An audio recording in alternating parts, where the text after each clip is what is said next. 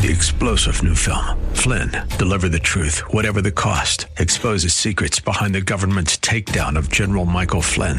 Flynn knew what the intel world had been up to. He ordered the first audit of the use of contractors. This set off alarm bells. He told the truth. He was the most dangerous person for Donald Trump to hire. They had to get rid of Flynn. Flynn, deliver the truth, whatever the cost. Available now. Watch it today. Go to salemnow.com. salemnow.com. And good morning. I'm Gary Randall. Thank you so much for joining me today. It's Monday, December the 20th, 2021, in the year of our Lord. Today in 1803, the Louisiana Purchase was completed. Ownership was formally transferred from France to the United States. That was a good deal. Today in 1860, South Carolina became the first state to secede from the Union. Today in 1864, Confederate forces evacuated Savannah, Georgia. Union Major General Sherman, he nearly completed his march to the sea. Today in 1924, Adolf Hitler was released from prison. He served 9 months in his role in as punishment for his role in what became known as the Beer Hall Putsch. It was a big fight. It was a brawl in a tavern. But while he was in prison, he wrote his thoughts and his vision for what he wanted to make the world look like. And that became kind of a famous Mein Kampf, kind of a famous statement on behalf of Hitler. And he was able to carry that out to a large degree, as we know, but he ultimately failed. But he was released from prison with his thoughts written down today in 1924. Today in 1946, the film It's a Wonderful Life, starring James Stewart and Donna Reed, had a preview showing for charity in New York a day before its official world premiere. How many millions of people watch It's a Wonderful Life every year around Christmas time? A lot do. Today in 1963, the Berlin Wall was opened for the first time to West Berliners. One day they could visit family and relatives because of Christmas and the Christmas season. Today in 1999, the Vermont Supreme Court ruled that homosexual couples were entitled to the same benefits and protections as wedded heterosexual couples. No difference. It's all the same. It's called equity. Today in 2005, a federal judge ruled that intelligent design could not be even mentioned in a biology class or any biology classes in Pennsylvania public schools. Delivered a stinging setback on the Dover area school board, who had wanted to get the court to side with them that it could be. If education is to be what it's supposed to be, then why can't we look at all sides of what's being presented? The left does not operate that way.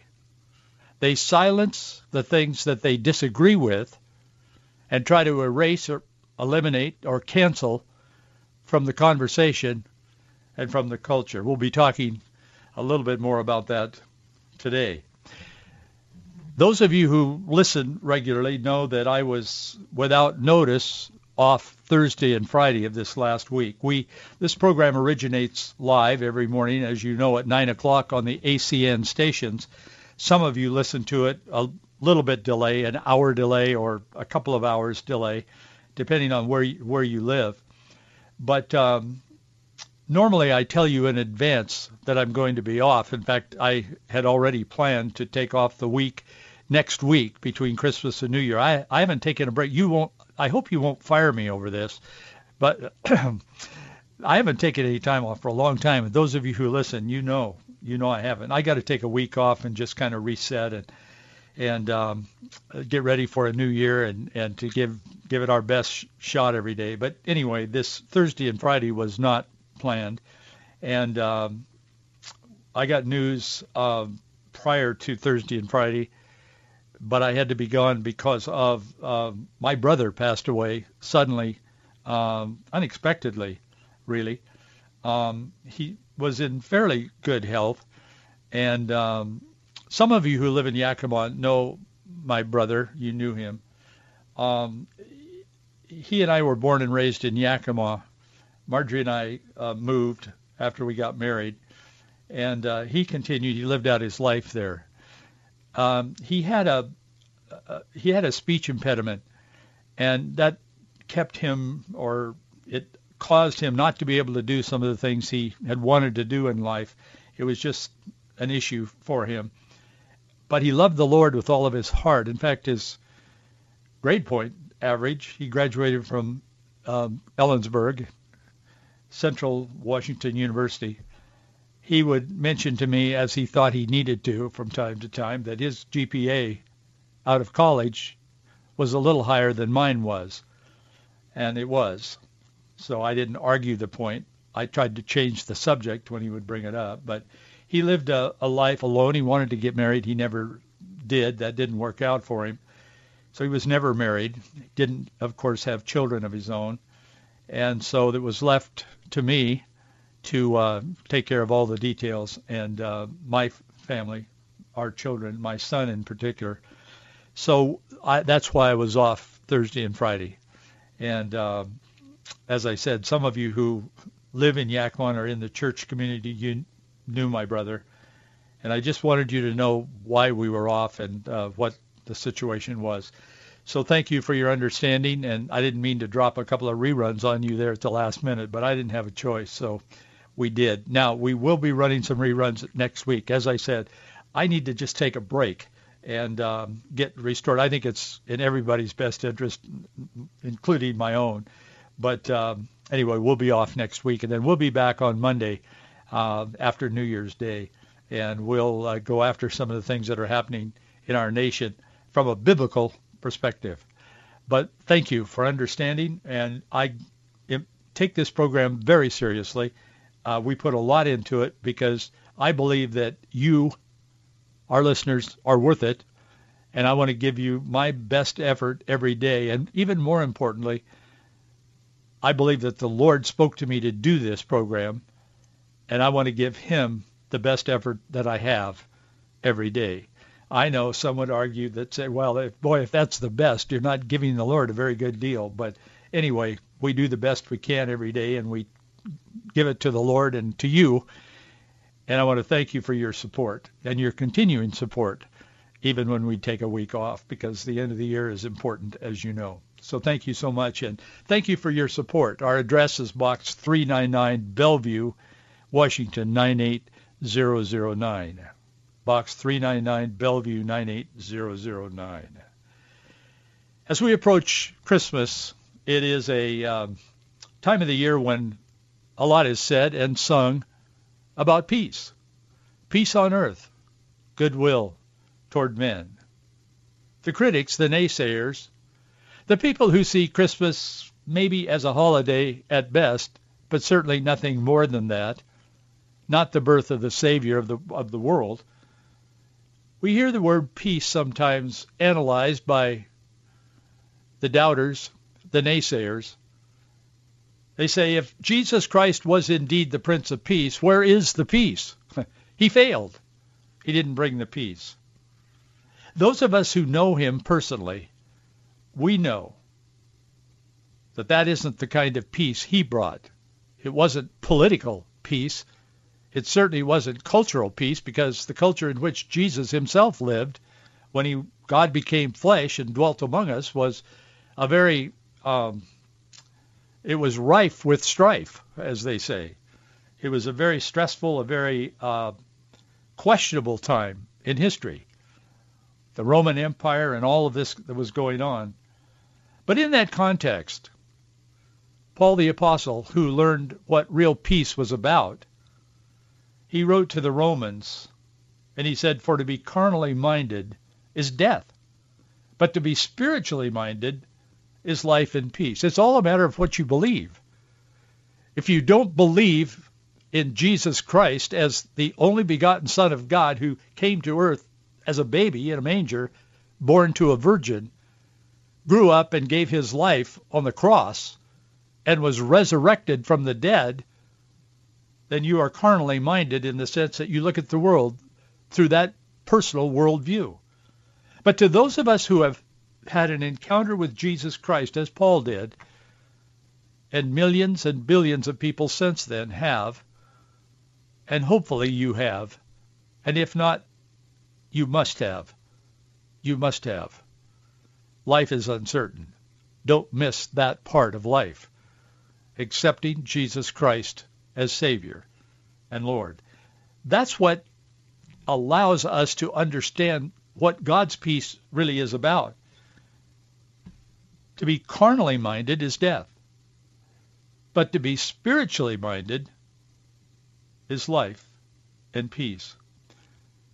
Long before Paul became converted to Jesus Christ, to Christianity, the psalmist in Psalm 119 was writing, "Great peace have they which love thy law, thy word, and nothing shall offend them." In other words, nothing shall overcome them if they understand and if they love the word of the Lord, the law in that case. And again in Romans chapter 15, verse 13, the Bible says, "Now the God of hope fill you with all joy and peace in believing, that you may abound in hope through the power of the Holy Spirit." That is Christianity in a nutshell. That's what it's all about, peace. So we look at our world today and we say, man, there's no peace out there. What happened? Jesus Christ came and he may have died on a cross, but wow, he failed. No peace. He said he was the Prince of Peace. We don't have any peace. All of us who know him are living in the peace that Jesus talked about, and that the world gives at least passing knowledge of, but ultimately those who do not know him conclude there is no peace. But there is. There is.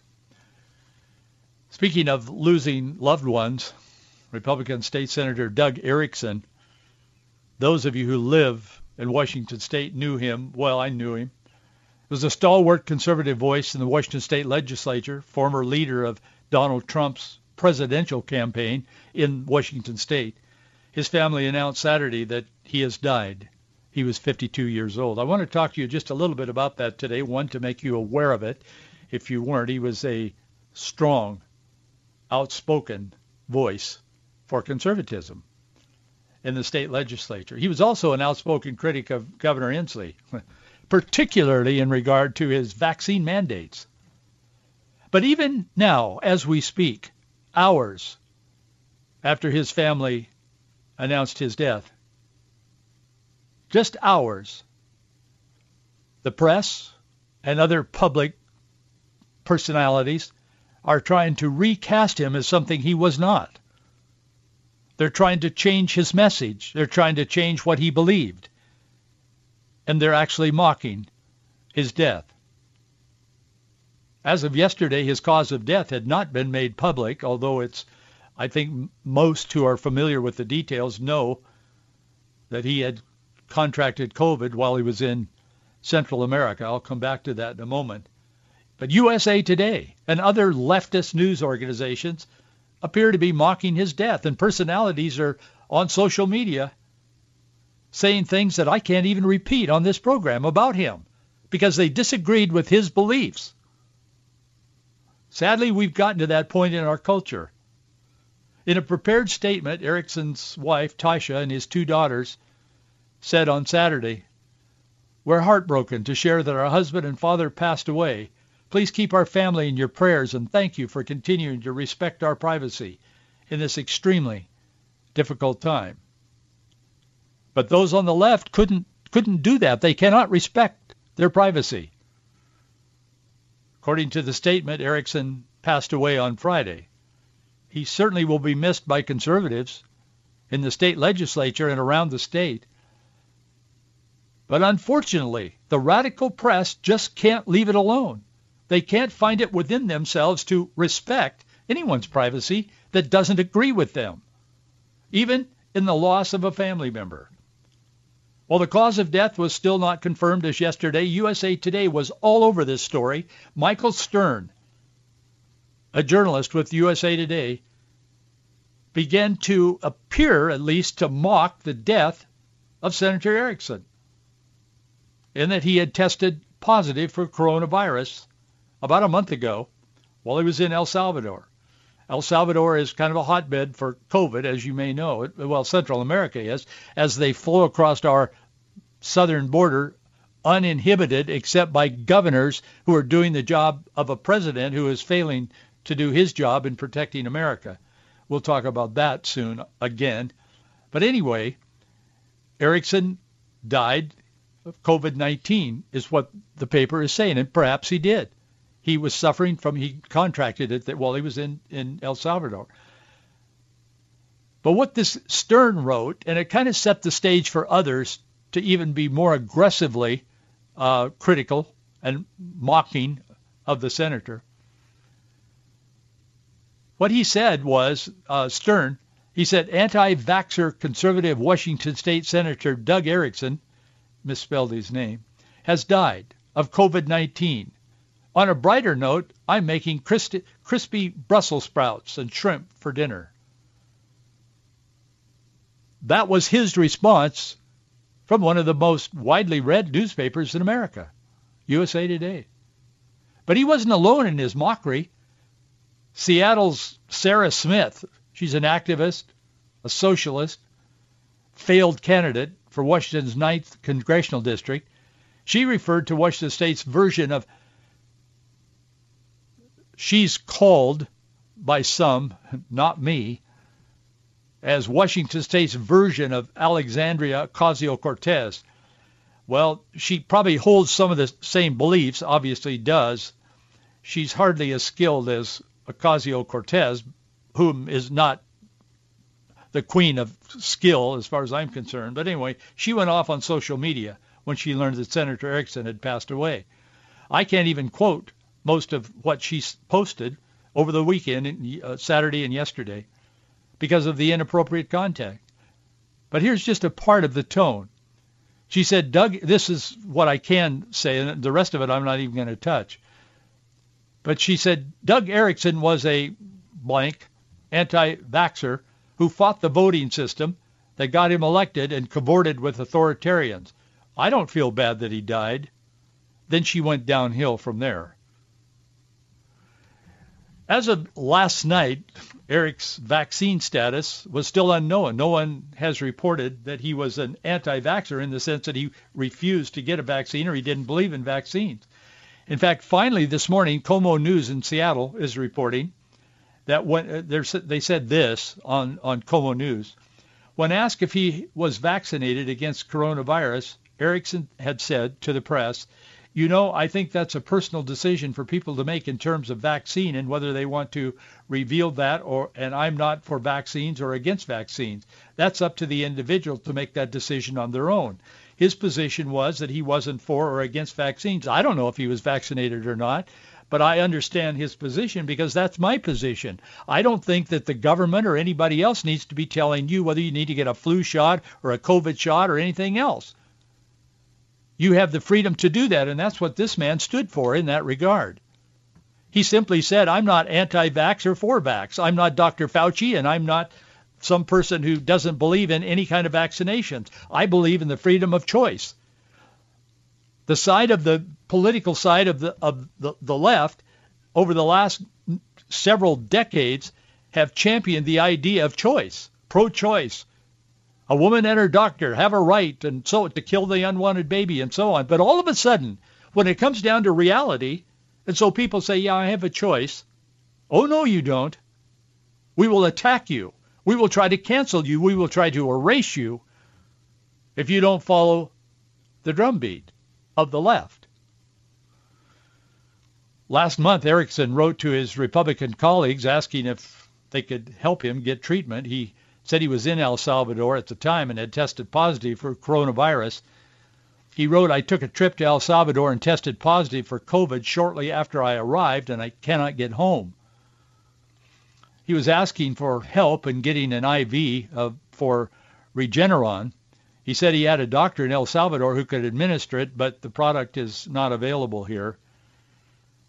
Luann Van Werven from the same area, state legislator, she's been keeping people in that part of the state, some of whom are listening now, I know. She's been keeping you posted on his progress, and it looked like he was making progress. He had been able to get to Florida on a flight and was getting some treatment there. But in the end, he passed away. The Seattle Times wrote a lengthy article about Doug, his career, and his policy beliefs. It's in the Seattle Times. For those of you who live in the area, you can read it there. It was yesterday, or you can find it online. Wherever you live, you can just see it. But the Times chronicles Erickson's fight against Inslee's policies. He had repeatedly asked Inslee to resign. And the Senate Majority Leader, Andy Billig, he's a Democrat from Spokane, he said that he got to know Erickson well over more than a decade of legislative service together. He called his death tragic. There are some with some sense of rightness. I don't support Billig, but I appreciate his comments. He said, while we often disagreed, and they did, he said, I respected his long service to the community. Senator Reuben Carlisle, a Democrat from Seattle, he grew up with Erickson. He said, our policy battles were tough and difficult, but we respected one another's fierce devotion to serving the public and our communities. Our friendship found ways, he said, to rise above political differences. That's a rare statement by someone on the left. It just is. When was the last time you heard conservatives mocking the death of a progressive? Just think about it for a moment. When is the last time you heard a conservative, not just a Christian, but a conservative, or Christian and conservative, but when's the last time you heard someone like that, with that worldview, mocking the death of a progressive? I don't remember one either. Perhaps someone has, but I don't remember. I can't think of any time that I've heard public comments like it's being made about the passing of Erickson and others. Sadly, the loss of this husband and father and political leader turns the light on just how far apart the radical left and the conservatives in our country are today. And indeed, we are a long way apart. Whether we can maintain some civility or not remains to be seen. But the politics is what is dividing us, but it is our beliefs that are at odds with one another. It's not really about Democrats and Republicans. I'm not speaking for anyone but myself, but I can tell you that the people on the right are mostly Republicans. The people that confess a personal relationship with Jesus Christ, evangelicals, as we've come to call ourselves, I don't know how they can adapt and embrace the beliefs of the left. I think deeply about these kinds of things, and I cannot come up with an answer for my own well-being. As a pastor, as now on this radio program, I don't understand, to those of you who have embraced the beliefs of the left and yet claim to be a follower of Jesus Christ, how you can endorse and vote for people who advance homosexual so-called marriage and abortion on demand as birth control, and on and on and on. I don't know how you can help elect people whom you know in advance is going to advance that kind of an agenda. I don't understand it. But I don't understand how anyone could mock the death of someone with whom they politically disagree.